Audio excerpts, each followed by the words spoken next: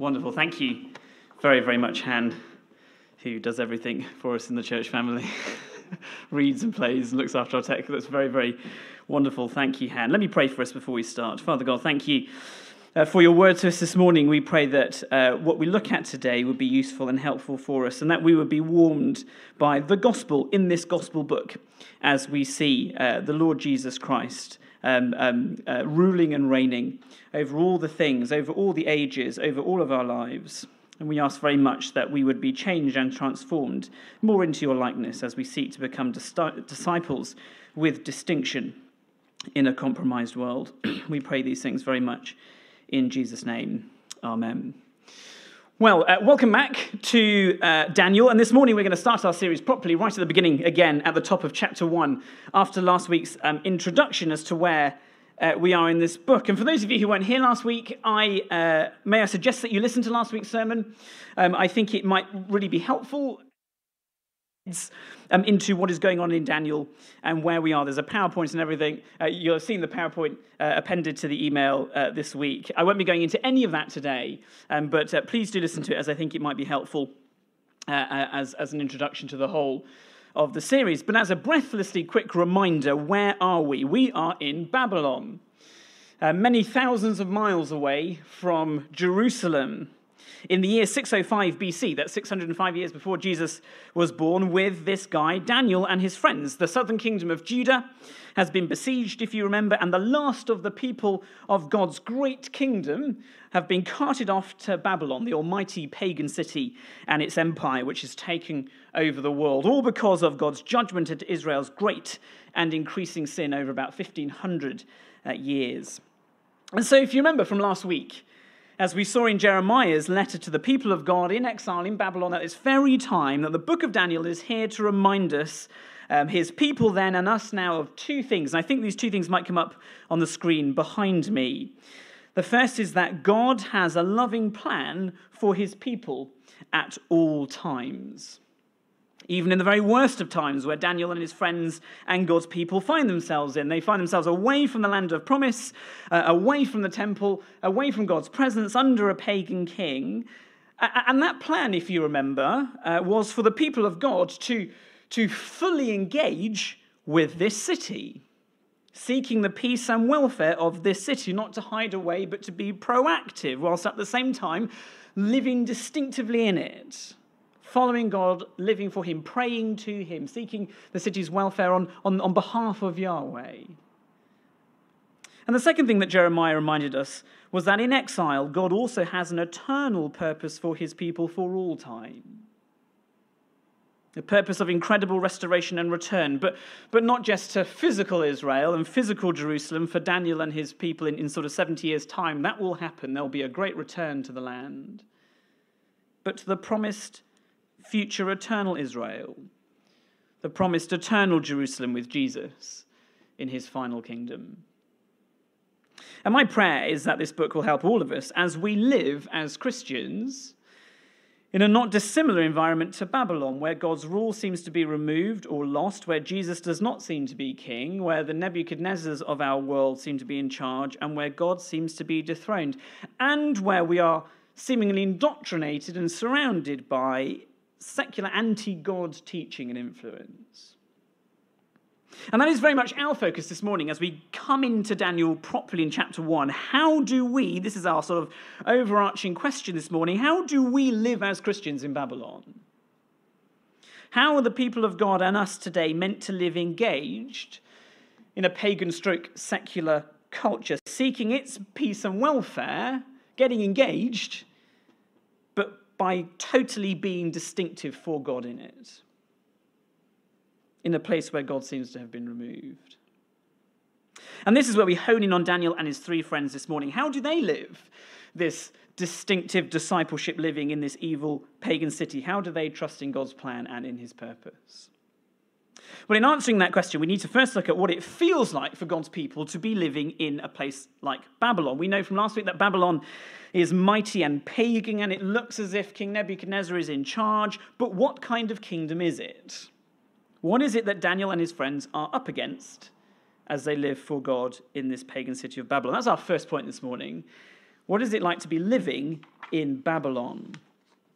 And this is really helpful for us to unpack in a lot more detail this week before we move on to the rest of the book, as we understand the context and the culture in which Daniel and the people of God are living. And to answer this question as to what Babylon is like, we need to go back to Nebuchadnezzar's invasion strategy. That's what we looked at last week in verses 3 to 7. And if you remember, King Neb's invasion was brilliant and it was swift. It's really clever. He saves his fighting force from long drawn-out battles. He sort of weakens the invaded nation as he removes and trains and re-educates the best, most brilliant men from that nation and leaves the country defenseless and ungovernable. We looked at that last week. And I was talking to one of you this week, and you asked whether these same men would then be translated back into their home nation, sort of changed once they had been changed and transformed to be loyal to Babylon. And you were right. I'd done some digging on this, and that's exactly what was destined for Daniel and his friends, to sort of go back home and create a nation, if you like, loyal to Babylon. It's a genius invasion plan. And think about it. Any true empire sort of behaves like that, doesn't it? It's not interested in multiculturalism. Nebuchadnezzar isn't interested about Judah because he wants to have another point of view given to him in his court, or he wants another philosophy of life from another group of people to make him wise. He doesn't want to sort of build a rainbow nation, if you like, a coalition of lots of different kinds of ideas and religions and thoughts, and that's not what he is interested in at all. He's interested in strict monoculturalism. He wants total dominance of thought, for his views to be pressed deeply into the impressionable young men of the new and upcoming generation, and to turn them into mini-me's, into mini Nebuchadnezzars, and to send them out into the world 100% Babylonian, making more Babylonians. It's his evangelism strategy, if you like, sending out his apostles into the world to make disciples of all nations in the image of Babylon. Now that strikes a little chord with us, doesn't it, as we sort of think about the age that we live in? Being taught and trained what to say and how to think. Being pressured, perhaps, to have to sign up to the latest secular virtue on morality or truth, to say the right words, to defend secular and postmodern liberal thought and truth. The things that I have to unpick with Toby over the dinner table after school, and he's only 6. Stuff that is being taught to him as true and right, and are in fact just plainly false and wrong. And this is where Daniel is with his friends. This is where we left him last week, in a very similar world, in the University of Babylon, if you remember, verse 4. These skillful and blemished men are on their 3-year degree course in Babylonian studies, learning the true things of Babylon and her gods, even though they're false and real and against Yahweh. Can you see? To graduate having been indoctrinated and turned into Babylonians. And quite literally turned into Babylonians. And this is where we get to the heart of Babylonian culture, and is really helpful for us before we move on. Verse 7. For Daniel, Hananiah, Mishael, and Azariah will not graduate as Daniel, Hananiah, Mishael, and Azariah. They will graduate as Belteshazzar, Shadrach, Meshach, and Abednego. Even their very names will change. From Israelite ones to Babylonian ones. And as we delve deeper, we notice it's not merely their names that have been changed, but with them their very identities. They will go from being Daniel, which means Yahweh is my judge, Hananiah, which means Yahweh is gracious to me, Mishael, this is my personal favorite, who is anything like what God is, and Azariah, Yahweh is my helper, to Belteshazzar, which means wife of the god Bel, protect the king, apparently. Shadrach, which means I am so very afraid of the command of Aku, the moon god. Meshach, which means I am nothing, who is like Aku, the moon god. Aku sounds like a total charmer, doesn't he? And Abednego, which means servant of the shining one, Nebo. Can you see? This is where the very last remnants of their God, Yahweh, are slowly being stripped away from them. These men are slowly being transformed into Nebuchadnezzar's likeness. Their very natures are to be changed. They are no longer to be Yahweh's people, they are to be Nebuchadnezzar's people, his God's people, they are Babylon's people. And more than that, before we move on, note that they are not just to be totally transformed, but verse 5, they were to be wooed by incredible privilege if they conform. These graduates of Babylon University were to eat at the king's table, in effect, to drink and dine alongside him, eating his own food. They were given literal seats at the table of power. Not only would they be re-educated, but if any of them had anything left in them that might persuade them not to sign up to Babylon ideology, well, we'll buy them instead, with gifts of power and prestige too impossible to reject. And is that not a little like the age that we live in? You do all the right things, signal to all the right virtues, repeat the phrases of our culture, obey modern morality, become like society would want you to become, and all the wealth and the privileges of this liberal nation will be yours. Doors will be open to you. If not, you'll be cancelled, a modern-day equivalent of being removed from public life, or you'll be ignored, you'll be bullied, you'll be shamed, you'll be left out of stuff. I'm not pretending that the West is anything like as barbaric as Babylon was. I'm not pretending we live in the same kind of physical kingdom as Babylon. We live in a democracy with laws that protect us, thank God. But it is not all that dissimilar to the way that our culture thinks and would like things to be done. Total uniformity of thought and behaviour and moral acceptance. Someone said on the radio the other day, arguing why anyone would not want to fully sign up to assisted suicide, he said this is 2022 in modern Britain. Why does anyone think any differently to what society knows to be true? There should be no place in our culture, they said, for that kind of thinking. Isn't that a remarkable statement? The world wishes to win us over to Babylon as Babylon wishes to win Daniel and God's people over. And like Babylon, our world will do it in the same three ways. Through education, let's change their minds. Through promising riches and opportunity, let's change their hearts. And through our identity, let's change their allegiance. Which brings us back to Daniel. For all of this makes what Daniel and his friends do and behave like over the next many weeks as we go through this book utterly and profoundly remarkable. And that is where we come to the first of many true accounts of Daniel and his friends and how they live distinctively for God in this kind of situation, the most suffocatingly kind of situations. And this is our second point this morning. How do God's people live for God in this Babylon? What can we learn from Daniel and his friends as we try to? Well, let's read this part of the account together, starting at verse 8 and reading to verse 16. But Daniel resolved that he would not defile himself with the king's food or with the wine that he drank. Therefore, he asked the chief of the eunuchs to allow him not to defile himself. And God gave Daniel favor and compassion in the sight of the chief of the eunuchs. And the chief of the eunuchs said to Daniel, I fear my lord the king, who assigned your food and your drink, for why should he see that you're in worse condition than the youths who are of your own age? So you would endanger my head with the king. Then Daniel said to the steward, whom the chief of the eunuchs had assigned over Daniel, Hananiah, Mishael, and Azariah, well, test your servants for 10 days. Let us be given vegetables to eat and water to drink. Then let our appearance and the appearance of the youths who eat the king's food to be observed by you, and deal with your servants according to what you see. So he listened to them in this matter and tested them for 10 days. At the end of the 10 days, it was seen that they were better in appearance and fatter in flesh than all the youths who ate the king's food. So the steward took away their food and the wine they were to drink and gave them vegetables. Now let's have a look at this decision of Daniel and his friends not to eat meat in a bit more depth. For what does it tell us about Daniel, and how does it help us live distinctively in similar situations today? For I know we might have many questions about this, and feel free to ask some of them afterwards as well if you want to. We might even have some criticisms about what Daniel is doing here. First question we may ask, why has Daniel chosen this particular issue to take a stand on? Why did they choose not to eat meat or drink wine from the king's table? Why that issue? It's not forbidden in the law of Moses.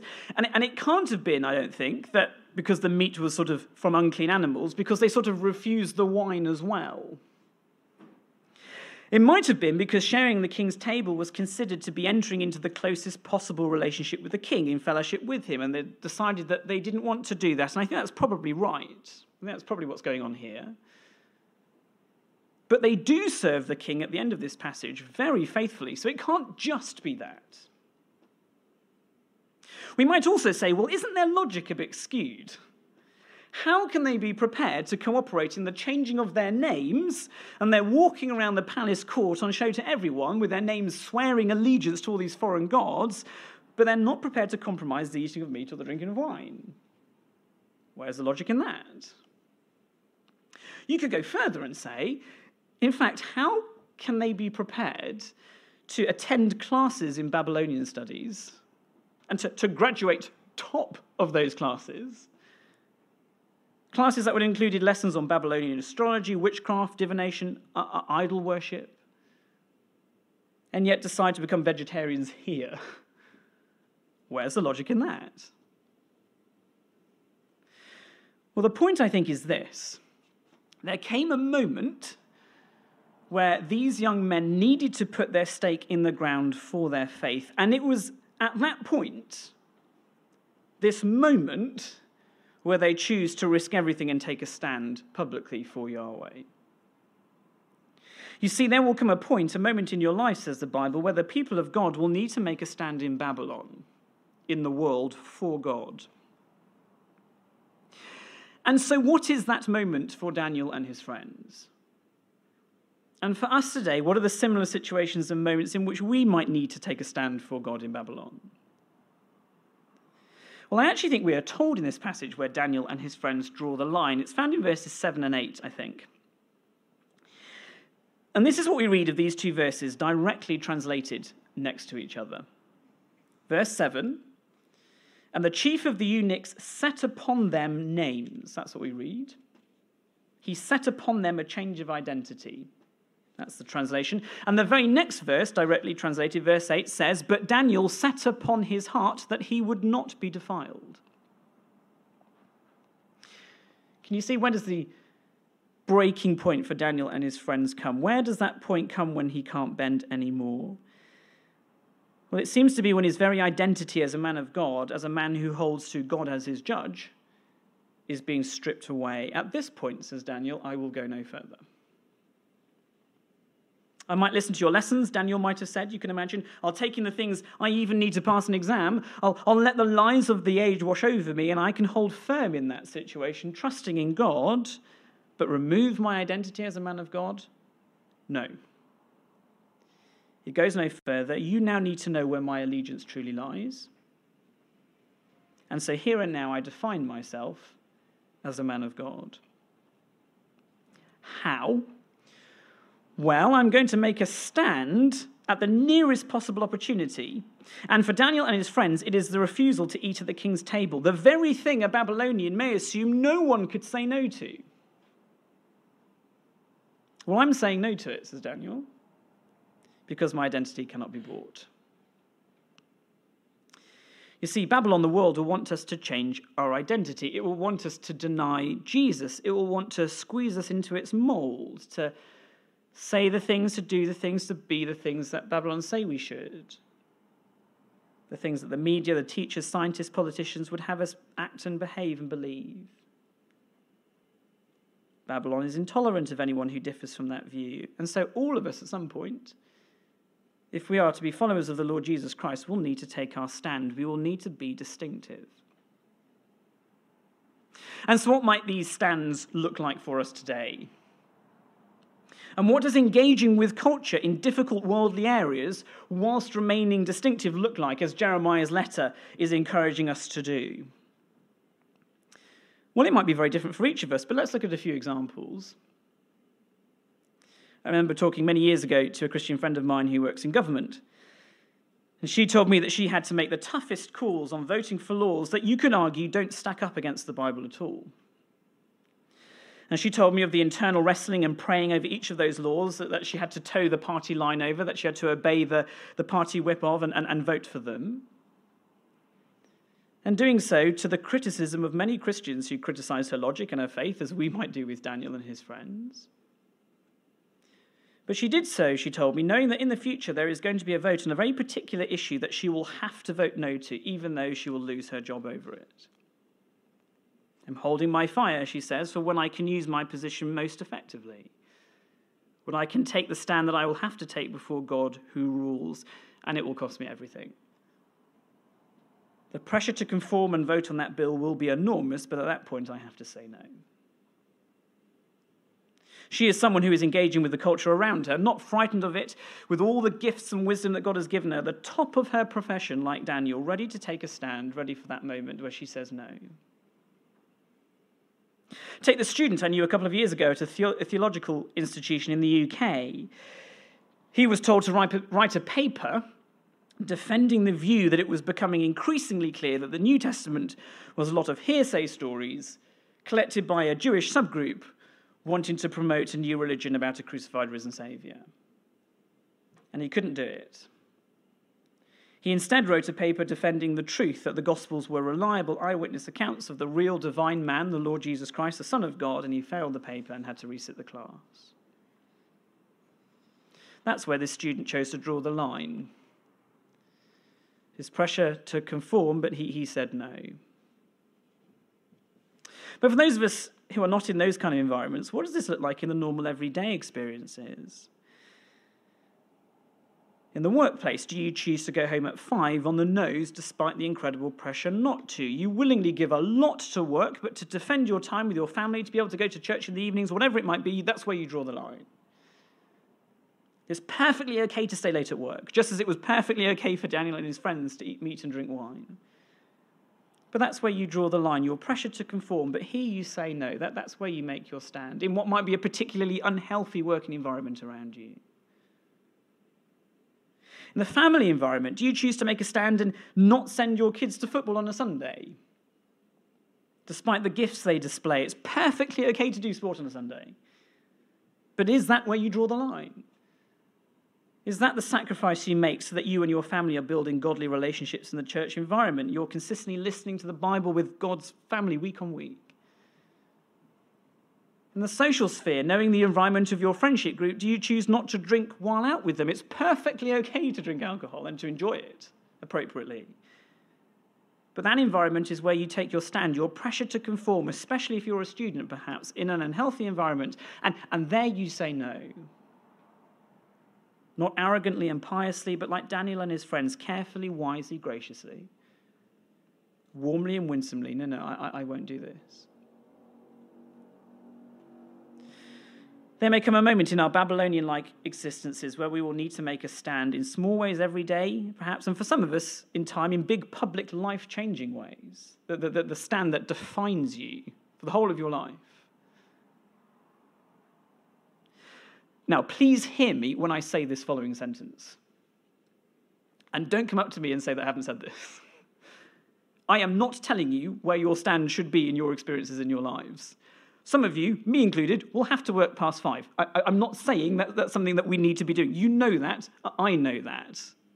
Please hear me when I say that. We all know of brilliant, godly sportsmen and women who have had to trade on Sunday for years, and they love the Lord Jesus Christ. We know that.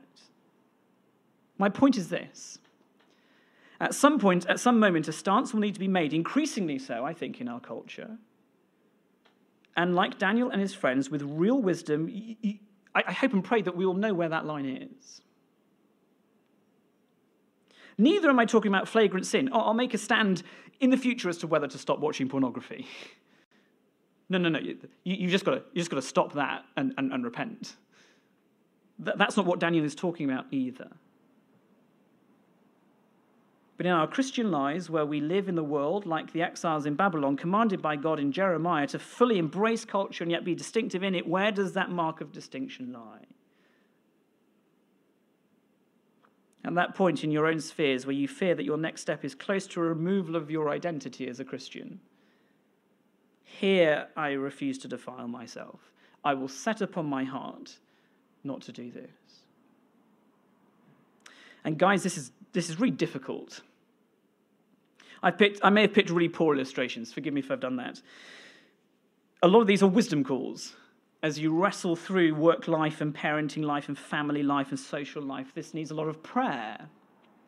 This is why we're placed in churches, to be able to talk about these things and to ask these things and to question these things, each other about them as we go through life together. Daniel was with his 3 friends. You can imagine them meeting up to pray about it. And is this where we do this? Is this where we draw the line? You can imagine them going to class. Should we be going to this class? Yeah, I think so. It's hard. This is why we have small groups. I'm really hoping and praying that we'll be able to have time to personally share and really think through some of these issues as we work them out together in our family over the next few weeks. But Daniel and his friends seem to avoid both extremes, don't they? They don't compromise, yet they don't withdraw into their Jewish cultural cliques and stay there. And some of us will be sort of temperamentally skewed to both of those ends. Some of us may be predisposed to give in quite quickly, compromise too early. And some of us may just want to withdraw from the world, not get involved in the world at all, going back into our Christian subcultures and just be very safe and not bother about talking to people. But Daniel and his friends would not withdraw. They remained and worked hard in the public sphere. They engaged fully with culture, as Jeremiah tells them to, seeking the peace and prosperity of their city, quite genuinely and literally for Daniel. Whilst at the same time they remain loudly distinctive, carefully, thoughtfully, publicly, boldly, courteously, gently, respectfully, making a big, strong public stand for Yahweh. Now let's draw this to a close. For where does this passage leave us? Well, it leaves us with these 4 friends being vindicated, doesn't it, miraculously, which leaves us, if we're not careful, in a very dangerous position when we come to Daniel 1. For what happens when Daniel and his friends make this stand? Well, after the experiment is run, as to see whether they're not eating the king's meat will make them look terrible, will make it hard for the eunuch who would obviously lose his life. Verse 15, after the 10 days were over, these 4 young men were better in appearance and fatter in flesh than all the others, and so the eunuch gives them vegetables. They are miraculously vindicated. And this is where we come back to our 2 points we have hanging over the whole book, which we introduced last week, and this is really important. God's loving plan for his people in the worst of times, God's eternal purpose for his people for all time. For it is in these last few verses where we see both of those things come together. And that is very important that we do. For what does Daniel and his friends' miraculous strengthening mean? Does this mean that if we make a stand for the gospel, for God, in a public way, that the miraculous might happen, or that we'll be immediately better off in the here and now? Not at all. And this is where applying the book of Daniel is done so carefully. We have to be really careful here. This book is not telling us that if we make a stand, or indeed if we become vegetarians, as I've actually heard a talk on this once, that we will be stronger and that God will reward us handsomely for the decisions that we've made in the here and now. No, in the cases I've given you about my friend in politics, the theology student, that they will all suffer. They have suffered for making stands for Jesus. Neither does it mean that God can't reward us miraculously and incredibly when we make stands for the gospel. I've known that to happen too. People have stood up in their workplaces, done what is right, and opportunities have opened up for them, incredibly so. The point here is a much wider one. The wider principle of God's loving plan for his people in exile here at the time of writing for us today, and his greater purpose for us for eternity. 2 things that can only be true because of one massive reason. And that brings us to our last point. We can only live distinctively for God in Babylon, trusting in God's plan and purpose for us because God reigns in Babylon. And that is the point of the book of Daniel. And that brings us on to our last question this morning. For how can this incredible thing happen to Daniel and his friends? That's what we're asking. How can it be that they can possibly stand for God in this kind of city when it seems impossible to do so? Where everything is lost, where their very identities are on the line by a culture that is suffocating them, when Nebuchadnezzar seems so powerful, how can Jeremiah even write a letter to the exiles telling them to live well in this kind of city and remain distinctive to God in it, trusting in God's plan and his purpose? They can because God reigns in Babylon. We can make these impossible stands in our Babylon experiences because God reigns in Babylon. God reigns in Scotland.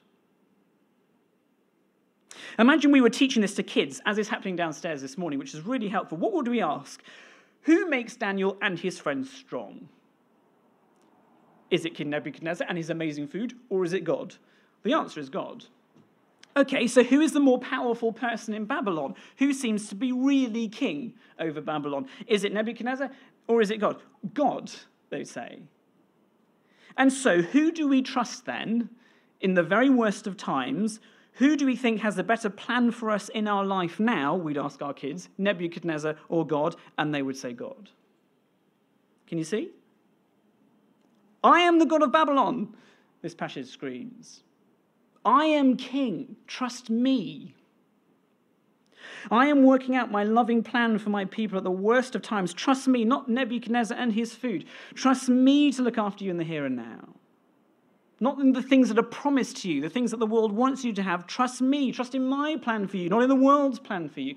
Trust in my eternal purpose for you. Trust in me when you have to make a public stand for me. For I rule, and Babylon, says God, is mine. Remember, we said last week that this book is not so much about Daniel as it is about the God of Daniel. Daniel is the representative of God's people before God. And so what happens to Daniel is what is promised to all of God's people eternally. He is a picture of what happens to us spiritually. We are not Daniel in that sense.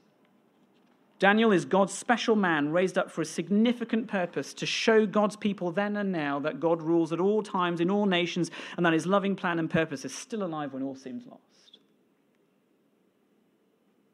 And that is exactly where we end chapter 1. Read with me very quickly the last few verses as we close from verse 17. As for these 4 youths, God gave them learning and skill in all literature and wisdom. Not Babylon University. God gave them all skill. Daniel had understanding in all visions and dreams. At the end of time, when the king had commanded that they should be brought in, the chief of the eunuchs brought them in before Nebuchadnezzar, and the king spoke with them, and among all of them was none found like Daniel, Hananiah, Mishael, and Azariah. Therefore they stood before the king, and in every matter of wisdom and understanding about which the king inquired of them, he found them 10 times better than all the magicians and enchanters that were in his kingdom. As for these 4 youths, God gave them everything. More than anyone else. And they were the greatest in the kingdom. God gave, he is in charge, he rules. God is reigning in Babylon, says Daniel 1. He is miraculously using this kingdom to his own desires and for his own purposes. To get his people into his place, miraculously protecting them to show his people that God rules and is alive in Babylon, that he rules and is alive in 21st century Scotland, that he is reigning in the whole of the earth today, and that he has a loving and an eternal plan and purpose worked out for his people, and nothing is going to stop that. I am the God who will protect his people in the worst of times, says the God of Daniel 1. Exampled by this miraculous strengthening of these 4 obedient men of God. And I am the one who will miraculously fully strengthen all my people as they make stands for me in pagan secular Babylon, in secular Scotland, in the anti-God world, over every age, in big and small ways. Living for me and speaking of me, being distinctive for me, trusting in me, that when they do, my loving plan is going to be worked out for them. As I usher in my new kingdom for the future, the kingdom of my King Jesus, as we'll read in a few weeks' time. The kingdom that will last for an eternity, the kingdom which I will save my people to and strengthen my people in, the kingdom in which there will be no crying or fear or pain, the kingdom where my people will finally be vindicated before all the kings of the earth, where my people will be more than what they are now. And I promise you that that will happen, says the God of Daniel to us today, for I rule in Babylon. Let me pray for us as we close.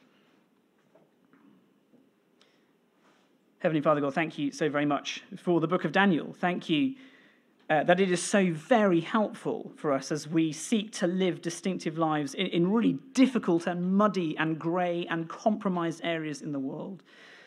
Heavenly Father, I pray very much that you would give us real wisdom, all of us wisdom, especially those here in this room and watching online who are in secular environments, who have to come up against Babylon every single moment of every single day. Father God, I very much pray that you would bless them and protect them, bless all of us and help all of us to live distinctive lives, making stands for you where we really need to, not letting our identity as people of Christ to be stripped away. But Heavenly Father, help us also to remember the greater principle of this book, that you reign in the world, that you reign over us, that you reign in our workplaces, you reign in our home life, you reign in our private lives, you reign and rule in our social lives, you reign every time that we get together to gather, you rule over this church, you rule over Scotland.